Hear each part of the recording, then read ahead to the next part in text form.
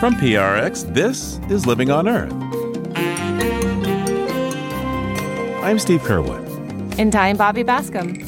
To help curb the plastic pollution crisis, the Interior Department will phase out single-use plastic on public lands. Every year, 33 billion pounds of plastic enter the ocean. That's roughly equivalent to dumping 2 garbage trucks full of plastic into the ocean every minute. No place on Earth is untouched by plastic. And we're finding it in our national parks and other public lands. Also, NASA launched a space telescope capable of looking into deep space for possible signs of life. So with the James Webb Space Telescope, we're actually looking at fingerprints of really interesting molecules like water, carbon dioxide, methane. These are all molecules that should be ringing a bell of things that are signs of life or even habitability. That and more this week on Living on Earth. Stick around. From PRX in the Jennifer and Ted Stanley studios at the University of Massachusetts, Boston, this is Living on Earth. I'm Steve Curwood. And I'm Bobby Bascom. Roughly 40% of all plastic produced worldwide each year is thrown away after just one use. And while things like plastic forks, straws, and bags may be used for only a moment, they can stick around for up to 1,000 years before they decompose. Less than 6% of plastics in the U.S. is recycled, meaning most plastic waste is incinerated, landfilled, or winds up in our oceans. Seeking to curb such waste, Canada has announced a phase-out of the manufacture and import of common single-use plastic, starting at the end of 2022 and culminating by 2025. Plastic is made from oil and gas, a major resource for Canada, which is one of the world's largest producers of oil. Still, Prime Minister Trudeau says phasing out single-use plastic is a worthy aim, as the ban would eliminate close to 3 billion pounds of plastic waste over the next decade. Plastic pollution is a global challenge. You've all heard the stories and seen the photos. And to be honest, as a dad, it's tough trying to explain this to my kids. How do you explain dead whales washing up on beaches around the world, their stomachs jam-packed with plastic bags? Or albatross chicks photographed off the coast of Hawaii, their bodies filled to the brim with plastic they've mistaken for food? How do I tell them that, against all odds, you'll find plastic at the very deepest point of the Pacific Ocean, 36,000 feet down? The U.S. Interior Department has announced a goal to phase out single-use plastic sold and distributed in national parks and other public lands it oversees. But so far, the Forest Service under the Agriculture Department has yet to follow suit. The park system alone had nearly 300 million visits last year and had to deal with some 70 million pounds of plastic waste. For more, I'm joined now by Christy Levitt, Plastics Campaign Director at Oceana. And by the way, we should disclose that Oceana is a supporter of Living on Earth through Sailors for the Sea. Welcome to Living on Earth, Christy. Thank you. It's a pleasure to be here. So what exactly does this announcement entail, and how significant is it?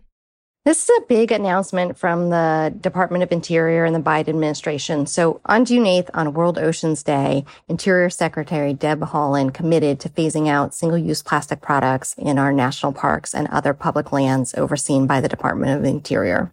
So what she did was she issued a secretarial order that calls for the department to reduce the procurement, sale, and distribution of single-use plastic products and packaging on all Interior Department managed lands and buildings by 2032. Now, the goal here is to phase out plastic by 2032, as you just mentioned, but that's a full decade away. Why does it have to take so long, and what needs to happen between now and then? Yeah, well, we are hopeful that they will move quickly to phase out some of the worst, the most problematic single-use plastics as quickly as possible. Our understanding is that it's going to take them up to 10 years to deal with some of the specific concession contracts that they have, but we definitely know they're interested in moving quickly, and we will be following up to make sure that they do move as quickly as possible. Well, what kind of impact does plastic waste currently have in our public lands and waters? Just to give you the scope of the problem, as we look at our oceans, is that every year, 33 billion pounds of plastic enter the ocean. And to put that in perspective, that's roughly equivalent to dumping 2 garbage trucks full of plastic into the ocean every minute. And it's not just harming our oceans, but it's also our climate and our health and our communities and our public lands. Basically, no place on Earth is untouched by plastic. And we're finding it in our national parks and other public lands. And it has a couple of impacts there. One impact is that nobody wants to look and see single-use plastic water bottles or plastic straws or other plastic as they are exploring the beautiful places like Yosemite or the Grand Canyon. And then it's also harmful for the ecosystems there. So not only are there the big pieces of plastic, so the plastic bag or the plastic water bottle, but it also, plastic breaks up into smaller and smaller pieces called microplastic that then can get into the soil, can get into the air. That's what we're finding in rain. We're even finding it in human blood and in our lungs too. So we're finding it everywhere, including in our national parks. And to what degree is that potentially a threat to wildlife? The very reason that we're going to these national parks. It is a big problem for wildlife. So not only can wildlife get entangled or ingest plastic, but the same thing is happening with microplastics where they might be eating it, they might be, breathing it in, those sorts of things too. So it's a problem for wildlife. And when we talk about our national parks, there's more than 400 different national park units around the country. Some of them are the really big parks like Grand Teton National Park, and some of them are smaller areas. But 88 of the national parks are ocean and coastal parks. So they've got a direct impact on what's happening in our oceans as well as our coastal Great Lakes too. So the plastic, if plastic is going out there, it's going to end up in our oceans. And Oceana did a survey a few years ago and pulled together a report that looked specifically at what was happening with animals in U.S. waters. And we found nearly 1,800 animals. These were marine mammals, so dolphins, whales, as well as sea turtles, had been harmed by either ingesting or becoming entangled in plastic in U.S. waters since 2009. And of course, those are just the ones that we know about and documented. You can be sure the number's much, much higher. That is definitely true. Those are only the ones that people were able to see and observe, but there's a lot more animals that are being impacted by plastic. Now, of course, plastic is made from fossil fuels, and the production of plastic and the plastic itself is a major source of greenhouse gas emissions that warm the planet. And as we know, climate change is one of the biggest threats to our national parks. To what extent do you think that was maybe a factor in Interior Secretary Deb Haaland's decision here to phase out plastics on our public lands? Yeah, our national parks are definitely faced with extraordinary adaptation challenges. So it's a critical problem, and it's definitely something that the Department of Interior and the Biden administration overall are looking at solutions to the climate crisis. As you mentioned, plastics have a big impact on climate. Almost all plastic is created from fossil fuels. So throughout its entire existence, plastic is creating climate-changing greenhouse gases. So it's extracted from, whether it's from oil and gas, that extraction creates greenhouse gases. Then the production of plastic creates more. They're transported. They then break down in landfills, or they're incinerated or burned. So throughout its whole life, the plastic is creating more and more greenhouse gases. And I don't think most people think of that plastic bottle or that plastic bag as coming from fossil fuels, but it is. And in fact, if plastic was a country, it would be the 5th largest emitter of greenhouse gases in the world. So how will phasing out single-use plastic in the national parks and public lands actually work? What might a visitor see that might be different? I think some of the things that visitors will see at national parks will be more refillable water stations. So rather than buying a plastic water bottle, there'll be stations at all of our national parks and other Department of Interior sites where you can go and refill your reusable water bottle. There'll also be inexpensive water bottles for sale. So if you didn't bring a water bottle, you'll be able to purchase one right there, and you could use it over again and again. There's already some of that happening at national parks, and this will expand it even more. There are a lot of the national parks you can buy food, whether for lunch or for dinner. Some of those are cafeteria style, some of those are restaurant style, and they can move to reusable plates and dishes and cups and utensils. So they'll need to create systems to be able to wash all those dishes, but it will be able to make sure that we're not using single-use plastic products in those places. Now, from what I understand, many of the gift shops and food vendors in the national parks are actually concessionaires who contract with the National Park Service. So how might this affect them? Yes, that is definitely the case where a lot of the restaurants or gift shops are being run by concessionaires. And so they will need to make these changes. They'll need to get rid of unnecessary single-use plastic products, whether it's in Yosemite or a national seashore or another wildlife refuge. Christy, what kind of public support or, for that matter, pushback have you seen for this plan to phase out single-use plastic in the parks? We know that people love their national parks, as we've been talking about a bit here. And we did a survey earlier this year, and we found that 82% of American voters would support a decision by the National Park Service to stop selling and distributing single-use plastics at our national parks. So that's a very high level of support. It's bipartisan support. So definite interest in protecting our national parks from single-use plastic. Christy Lovett directs the plastics campaign at Oceana. Christy, thank you so much for your time today. Thank you. It was a pleasure.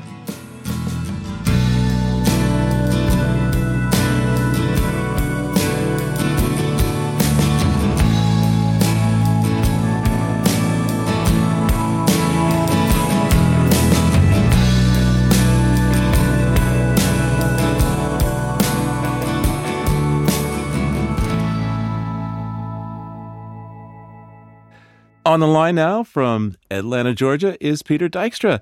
Peter is an editor with environmental health news at ehn.org and dailyclimate.org, and he keeps track of what's going on beyond the headlines for us. Hi there, Peter. How you doing, and what you got for us today? Hi, Steve. We got a story about the Commonwealth of Virginia. The previous governor who left office at the beginning of the year, Ralph Northam, had set up the beginning of a scheme to phase out single-use plastics at all state agencies and state universities. The new governor, Glenn Youngkin, rolled some of that back in favor of pushing the idea of plastics recycling, an idea that we've spent many, many years learning does not get the job done. So a step forward and I guess a step or two backwards, huh? And there was one particularly big program to reduce plastics use and instill other environmental measures at George Mason University, which is a really big commuter school in Northern Virginia outside of Washington, D.C. So ambitious was this program that the new governor, Glenn Youngkin, recognized George Mason with a Governor's Environmental Excellence Award in March. And the following month in April, he issued an executive order essentially cutting the legs out of the single-use plastics reduction plan. All right, Peter. Hey, what else do you have for us for today? I've got a kind of a stinky story from one of the worst sites in New York City as far as pollution goes, a Superfund site, the Gowanus Canal in Brooklyn, the site of heavy industry and rampant dumping for 150 years, sewage, all sorts of heavy metals like lead, and there's stuff at the bottom of the canal that's lovingly referred to as black mayonnaise. Ew, what a place, huh? Yeah, but there's a wildlife inventory that's going on in the canal where they're finding everything, birds, seabirds, insects, plants, shellfish, finfish. But one of the issues and conflicts here is that the citizen-based effort to clean up the canal is running into the sometimes rigid programs that EPA sets up for cleanup, and some of the Superfund cleanup efforts are getting in the way of the citizen cleanup efforts. But it's A, it's helping wildlife, and B, it's getting remediated. So maybe a happy ending someday. It's just kind of a gross place. But even in this gross place, there's a concerted effort to clean it up. Well, let's take a look back in history now, Peter. What do you see?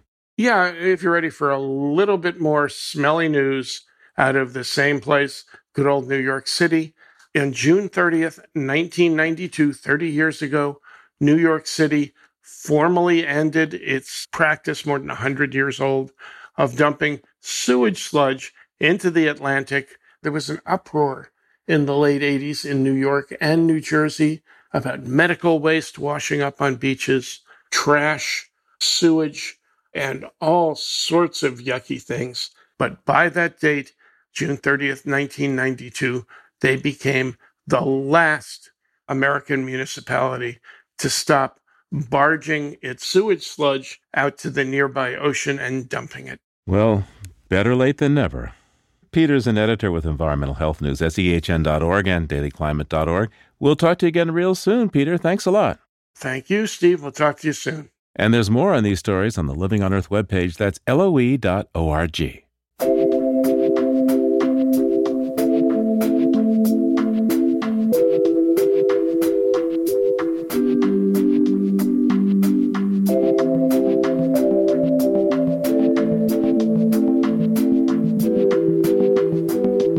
Coming up, looking into deep space for signs of life with the James Webb Space Telescope. Keep listening to Living on Earth.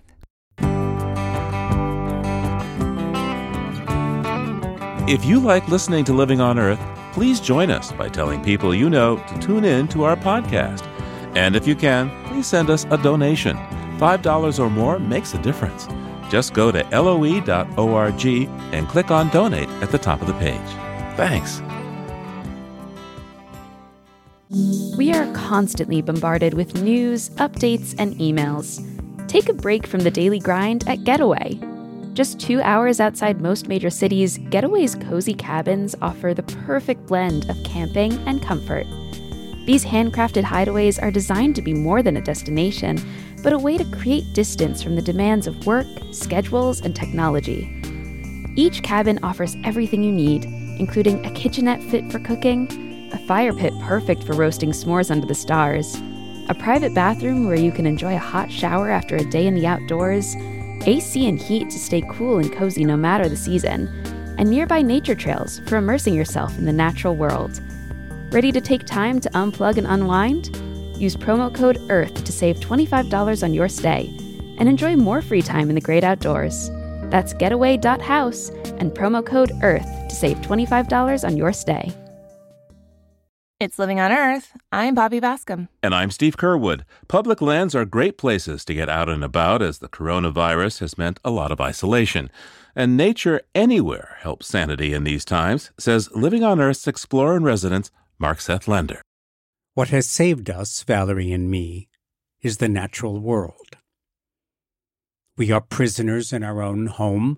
No one comes. We avoid peopled spaces. Even on our long daily walk, we wave from a distance and cross the street. Everyone does. We speak to the mailman through masks. The doctor visits are by phone. But then all the gulls fly out over the water, calling in alarm. The mallards rise, and the fish crows and mourning doves scatter in all directions. Eagle, powering down the shoreline with a huge fish in her talons, her great wings deceptively slow, the speed incredible, and all the wildlife in a rush to get out of her way. Or one of us hollers, "Come quick!" because the thinnest eyelid of a new moon has broken through the clouds, vanishing, appearing again, and in an instant, gone. Sunset, blue-black night, the pinpoint light of stars, and a penetrating cold. We let go. All the unremarked tension of the day lets go. We heal. Yes, we live in a privileged place, but anyone can look up at the sky. Even a prisoner has the free and open space above the prison yard. High above, a herring gull crosses over. We ignore the gulls because they are common. Remember then what we so readily forget, that this is a wild animal. Or on your hurried way, look east towards where the sun comes up, if only for a moment, even if all you can see is the glow. And at the end of an exhausting day, turn your head west, where all the changing colors linger before they fade. Maybe, if you are very lucky, and why not? Low on the horizon will be a V-shaped form, geese like you, heading home. What else is there to save us? What else to preserve our sanity in the face of all this terror? That's Living on Earth's Explorer in Residence, Mark Seth Lender.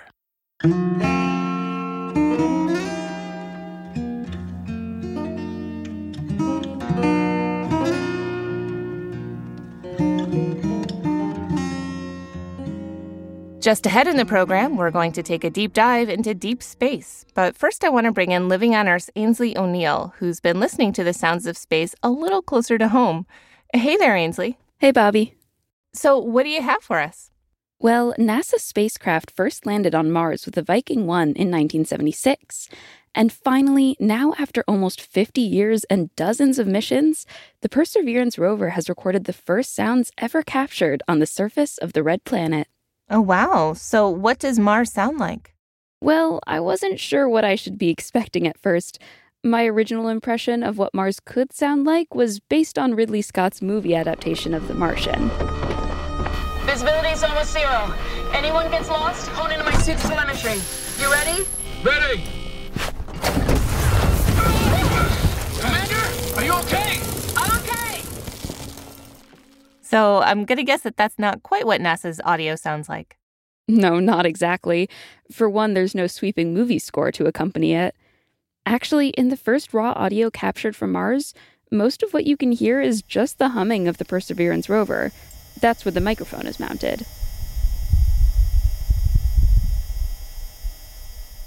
But with a little audio filtering, NASA dialed back those rover sounds, and the wind from the planet comes through a little stronger.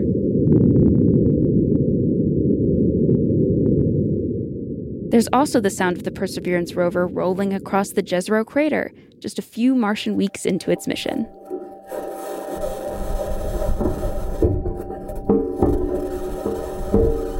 And for the first time, a spacecraft on another planet recorded the sounds of a separate spacecraft when Perseverance used one of its microphones to listen to the Ingenuity helicopter during its fourth flight on Mars.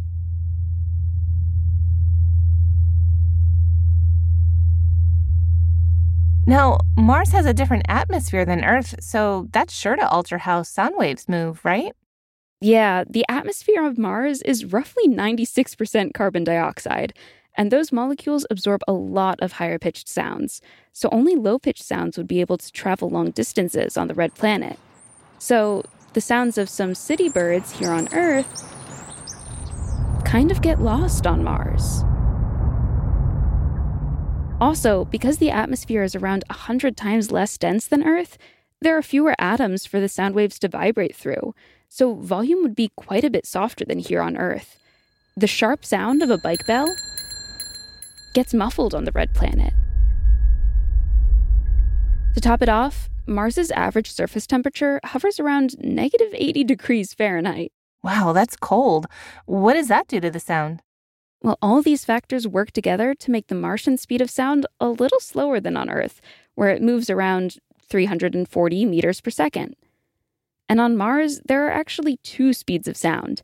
Low-pitched noises travel at around 240 meters per second, while higher-pitched noises clock in at 250 meters per second. This is because the carbon dioxide molecules in the atmosphere vibrate too rapidly at the higher frequencies and don't have the time to slow down. So any person on Mars would have to be in a spacesuit to breathe, of course, but let's just imagine that two people were able to talk to each other. What would that sound like? Well, that would depend on the distance between the two people, but overall, sound would be quieter, and it would take those people a little bit longer to hear each other. So on an alien planet, we would even sound a little alien. Yep. And NASA even has a tool that will allow you to filter your own Earth audio, so you can hear what it would sound like on Mars.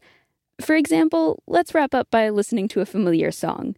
Maybe the Living on Earth theme tune? Sure, go for it.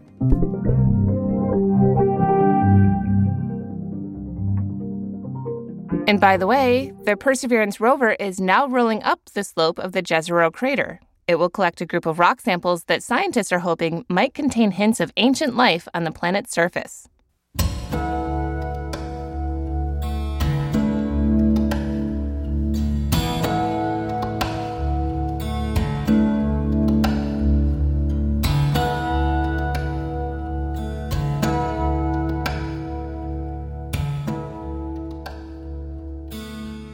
We all experience gravity anytime we drop an object. But science has yet to explain just how gravity works. Is it a force? Is it a curvature in space-time, as Albert Einstein suggested? And along with the mystery of gravity, there's also so-called dark matter, which seems to occupy more than 80% of the universe, but we still can't see it or explain it. Well, two recent amazing developments may help bring some answers. A subatomic particle called the W boson was discovered back in 1983, but scientists reported new measurements of its mass that upend the conventional rules of physics. Rules, by the way, that have failed to explain gravity and dark matter. Meanwhile, on last Christmas Day, the massive James Webb Space Telescope was launched into an orbit 1 million miles above Earth and will start sending back pictures by this summer. The Webb telescope can look far deeper into space and further back in time than its predecessor, the Hubble telescope. Not only will the Webb telescope see stars born much closer to the so-called Big Bang beginning of our universe, its higher resolution images of supernovas and galaxy motion might provide more insight into the phenomena of dark matter and gravity. And because it looks at infrared light, it will also help in the search for signs related to life on other planets, both near and far. Here to tell us more about the extraordinary Webb telescope is Stephanie Milam, the Deputy Project Scientist for Planetary Science at NASA. Stephanie, welcome to Living on Earth. Thank you so much for having me. So, Stephanie, before we begin talking in detail about this, explain to somebody who really maybe hasn't heard much about this what kind of telescope we're talking about here.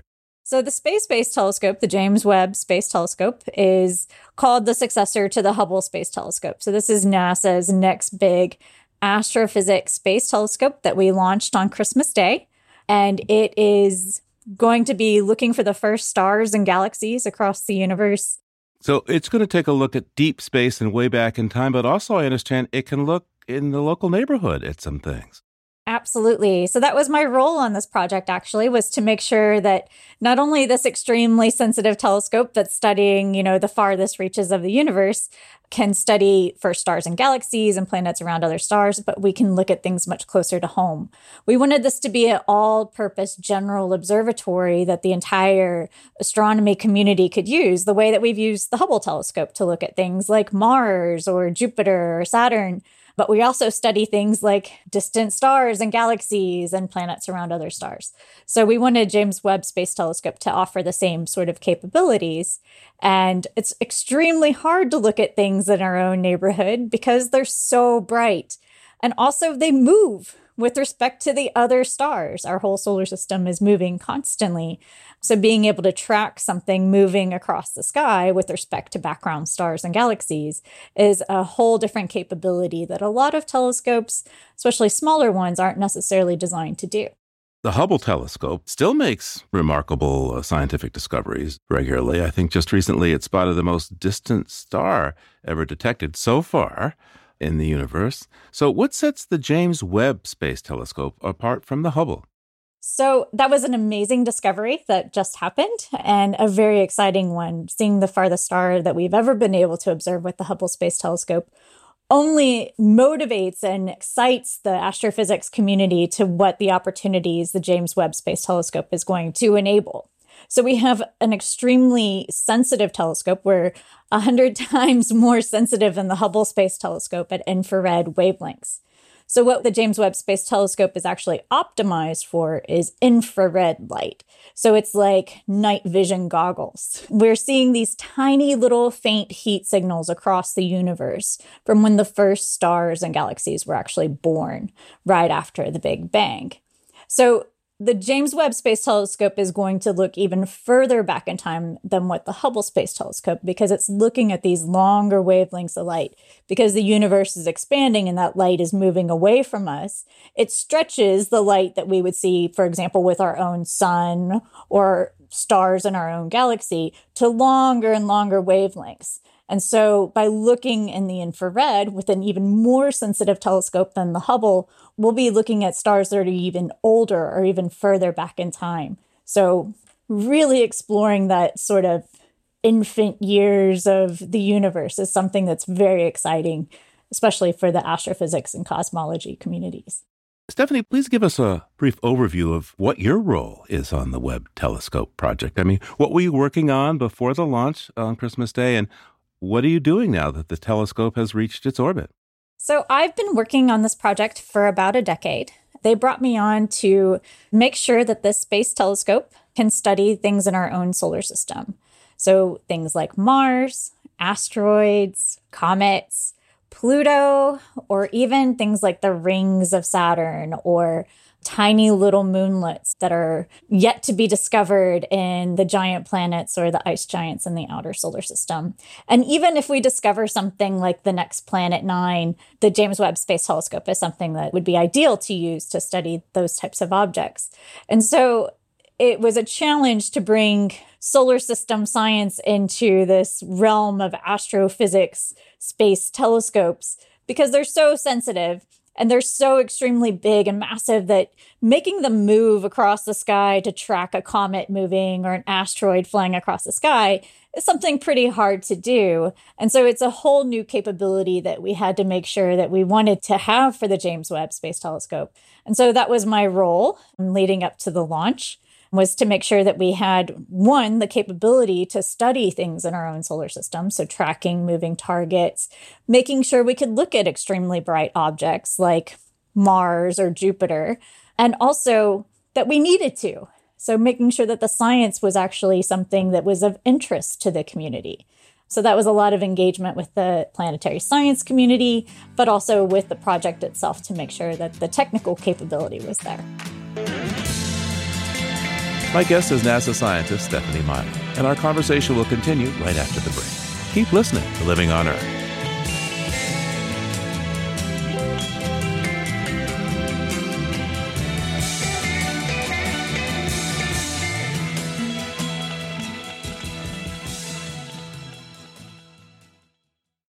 Support for Living on Earth comes from Sailors for the Sea and Oceana, helping boaters race clean, sail green, and protect the seas they love. More information at sailorsforthesea.org. Support also comes from Friends of Smeagol the Seagull and Smeagol's Guide to Wildlife. It's all about the wildlife right next door to you. That's Smeagol, Smeagull,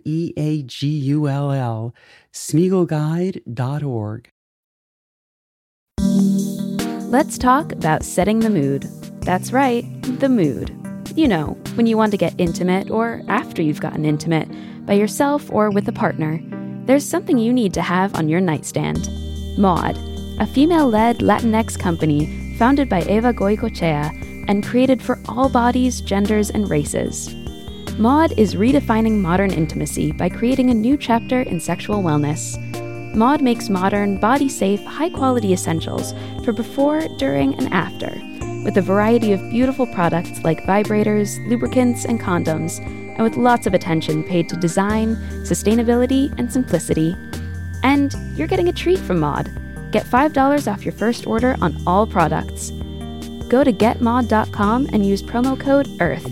That's getmaude.com and use promo code EARTH to get $5 off your first order. Enjoy the mood setting.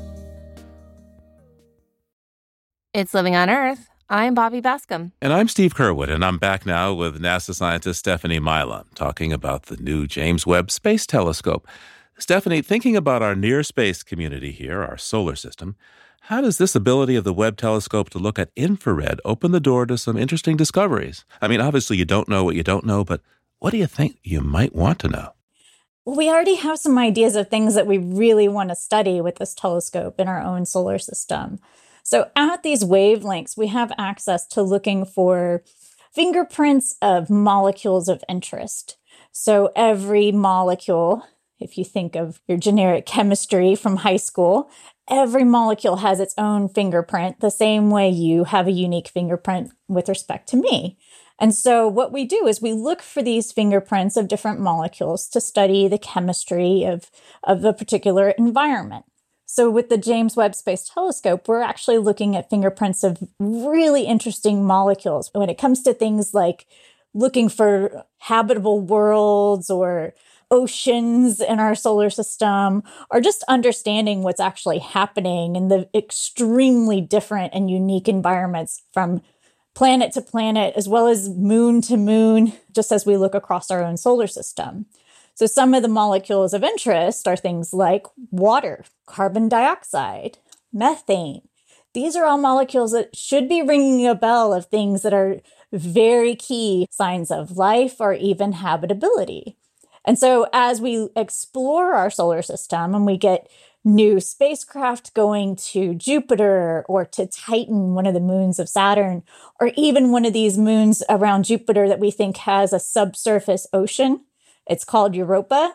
We think there's all kinds of extremely interesting environments that could be sustainable for something like life. And so understanding what that chemistry looks like, understanding what the composition of these bodies are and how that may or may not change is something extremely interesting for planetary science and exploration.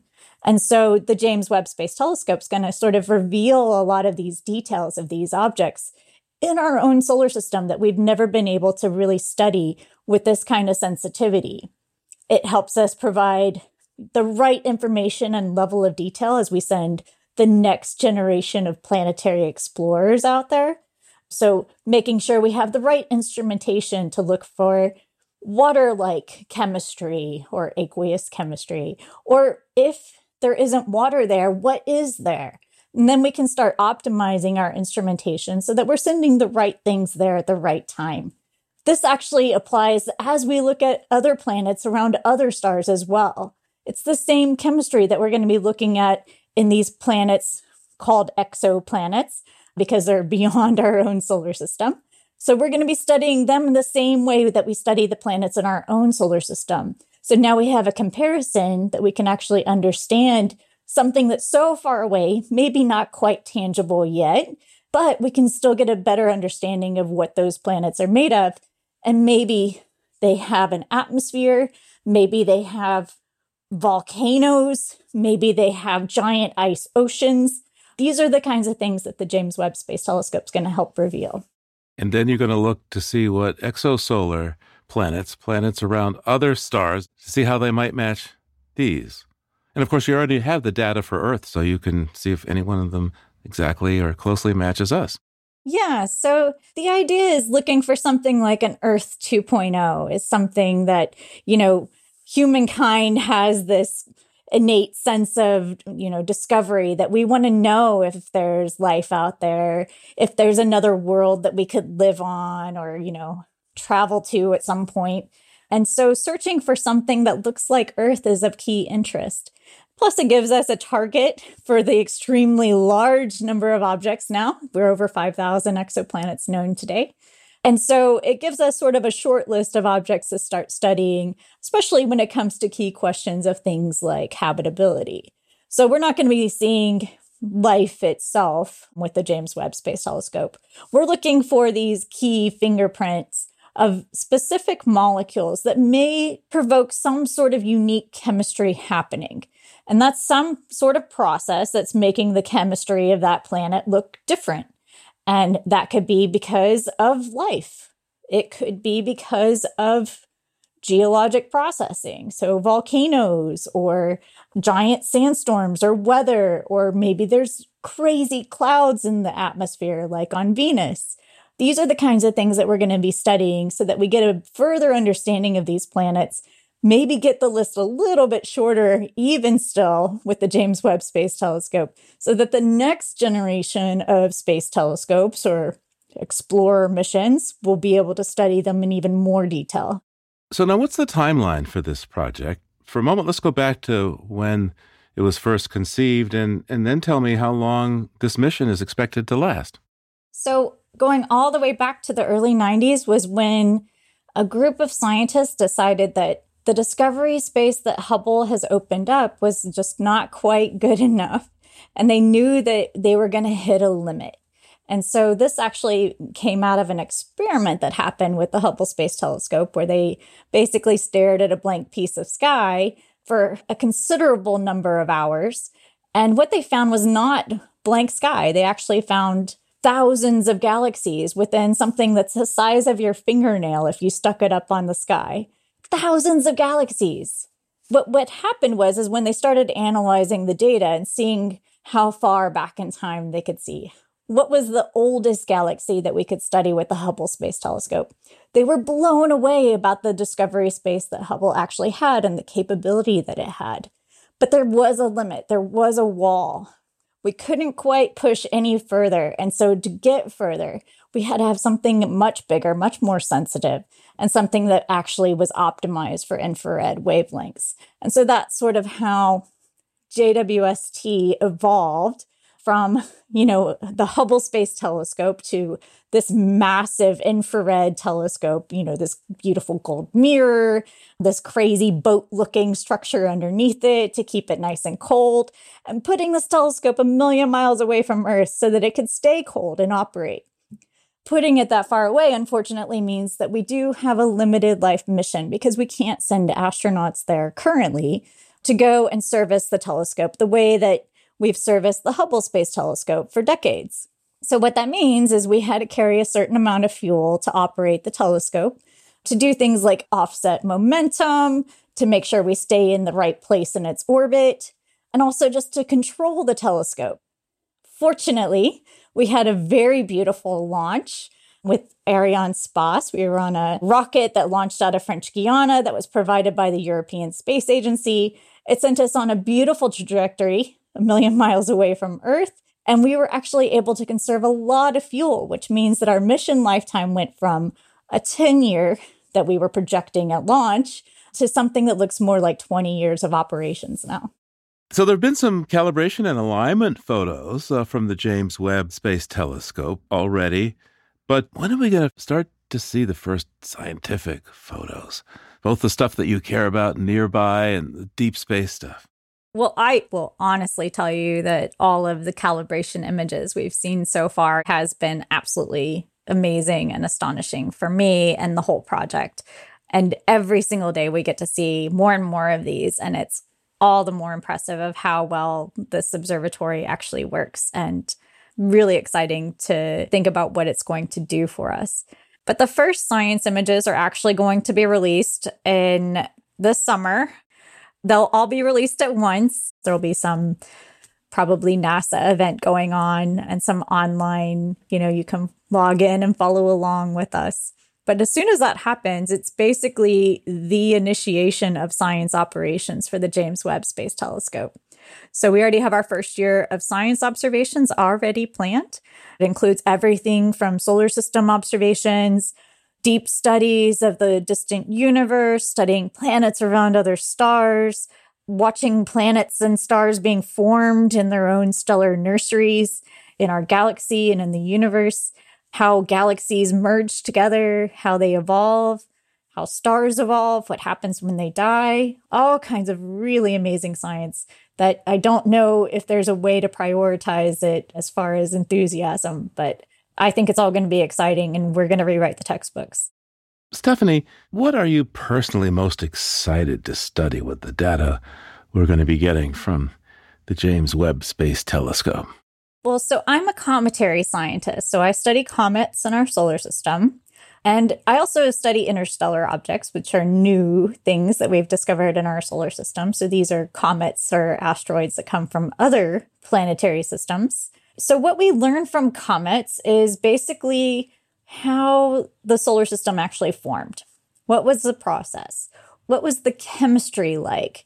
How did something like Earth, with liquid water on its surface, all the right ingredients to have biology, biochemistry, how did that all get here in the right place, the right time, the right composition? What were those ingredients? And if those ingredients are something that are ubiquitous across our whole galaxy or other planetary systems, then that's something that will give us key insights into what kind of planets, what kind of planetary systems, or even what kind of star-forming systems or regions we need to be looking for in our search for this Earth 2.0. So comets are basically, the relics or fossils of when our solar system formed. So by studying them, we learn a lot about all of those key ingredients, all of the processing that happened during the formation of the solar system. And so the James Webb Space Telescope is actually very accessible to studying these objects. But wait, you said that there's some comments from other solar systems. What about that? And how the heck did they get here? And what do they tell us? So we now have discovered 2 interstellar objects. One of them looked like an asteroid or a spaceship to some people. It was called Oumuamua. And the second one actually looked like a comet, and it was called Borisov. We expect, with all the new surveying telescopes that are coming online, such as the Rubin Observatory down in South America, as well as a number of other large surveying capabilities that are being built and getting ready to be operational, we're going to discover more and more of these kinds of objects. So these are basically the comets or asteroids that whenever another planetary system is forming, maybe they collided with another one, and it bumped it off course such that it got ejected from its own planetary system. We've anticipated and expected this is something that happens with our own small bodies in our solar system, but I don't know that anyone ever really anticipated that we'd actually discover one from another planetary system in our own solar system. So it was extremely exciting for this discovery to actually happen a few years ago. And now that we've found 2 that are completely different from one another, your imagination goes wild. What does this mean? What is this telling us about, one, not only the planetary system that they formed in, but what does it tell us about the journey that object had to have going from its planetary system through space and the harsh conditions of radiation from nearby supernova or stars colliding with each other or new planetary systems forming or whatever, all the way on its journey to get to our own planetary system. So there's all kinds of things that are really interesting about these objects. We're so excited for the next discovery of one, and all hands are on deck to observe it with every telescope on Earth and in space. If you discover it, it's going to be called the Milam Comet. Yes. Well, so far, comets are named after their discoverers, and so far interstellar objects are named for their discoverers. So we'll see. You haven't discovered one yet, but... I haven't discovered one yet. But I will say asteroids also get designated name. And so I do have an asteroid named after me. Oh, and that one is called? Milam. Milam. How big is Milam? It's small. I think it's about 10 meters is what they're predicting. So about 30 feet wide. Yeah, not very big. It's in the main belt. It's a rock. But it's my rock, so it's a really cool one. That's great. Stephanie Milam is the Deputy Project Scientist for Planetary Science for the James Webb Space Telescope. Thanks so much for taking the time with us today. Thank you so much for having me. This was a lot of fun.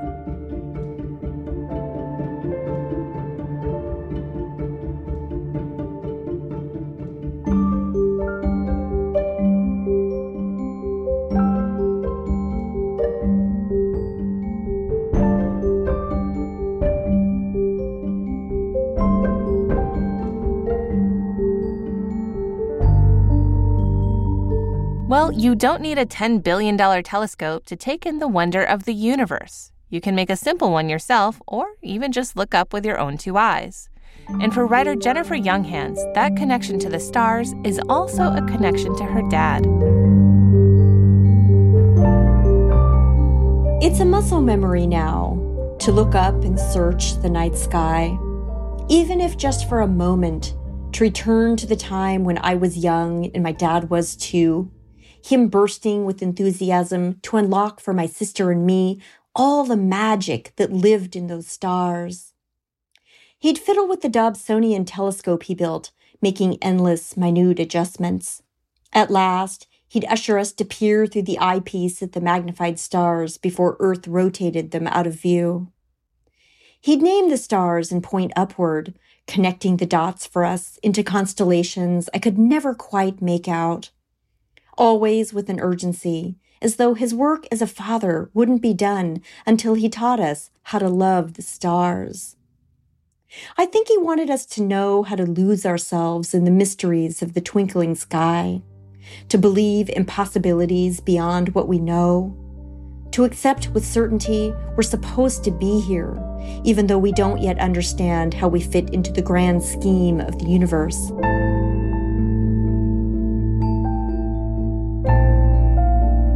Beyond the dazzling beauty, I fell in love with the constancy of the night sky. All the loss in our lives, the dreams that never came to be, the loneliness. I forget it all when I stargaze and bathe in the galaxy. The signatures of light we see are the museums of these gaseous, fiery balls that have burned and pulsed for millions, sometimes billions of years. They're light memories from the same stars the first hominids looked up and saw, the same ones that lit the sky when dinosaurs roamed. The time continuum is almost unfathomable, this stitching together of all who came eons before us and all who will come after, bound in the accumulated history of the stars. They are the universal witnesses, and in this way, nothing is forgotten and everything still exists.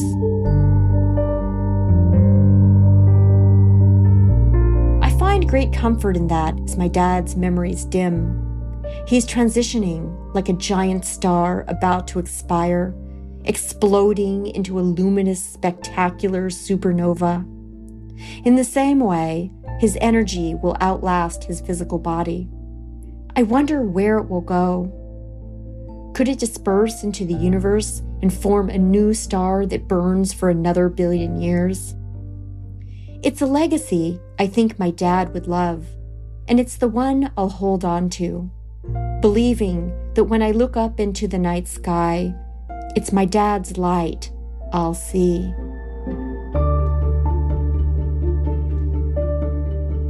That's writer Jennifer Younghans with her essay, How to Love the Stars.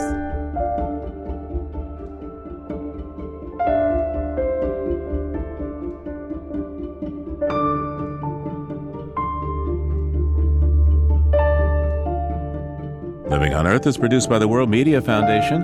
Our crew includes Naomi Ehrenberg, Paloma Beltran, Chloe Chen, Iris Chen, Josh Kroom, Jenny Doring, Delaney Dreyfus, Mark Kausch, Mark Seth Lender, Don Lyman, Louis Mallison, Ainsley O'Neill, Sophia Pandelides, Jake Rigo, Hannah Richter, and Yolanda Omari. Special thanks this week to the Stuart B. McKinney Wildlife Refuge.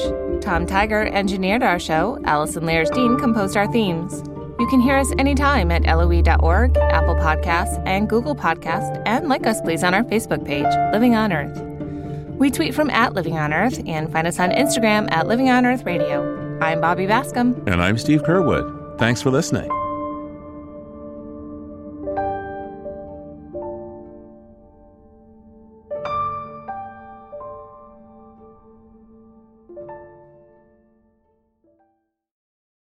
Funding for Living on Earth comes from you, our listeners, and from the University of Massachusetts Boston, in association with its School for the Environment, developing the next generation of environmental leaders, and from the Grantham Foundation for the Protection of the Environment, supporting strategic communications and collaboration in solving the world's most pressing environmental problems.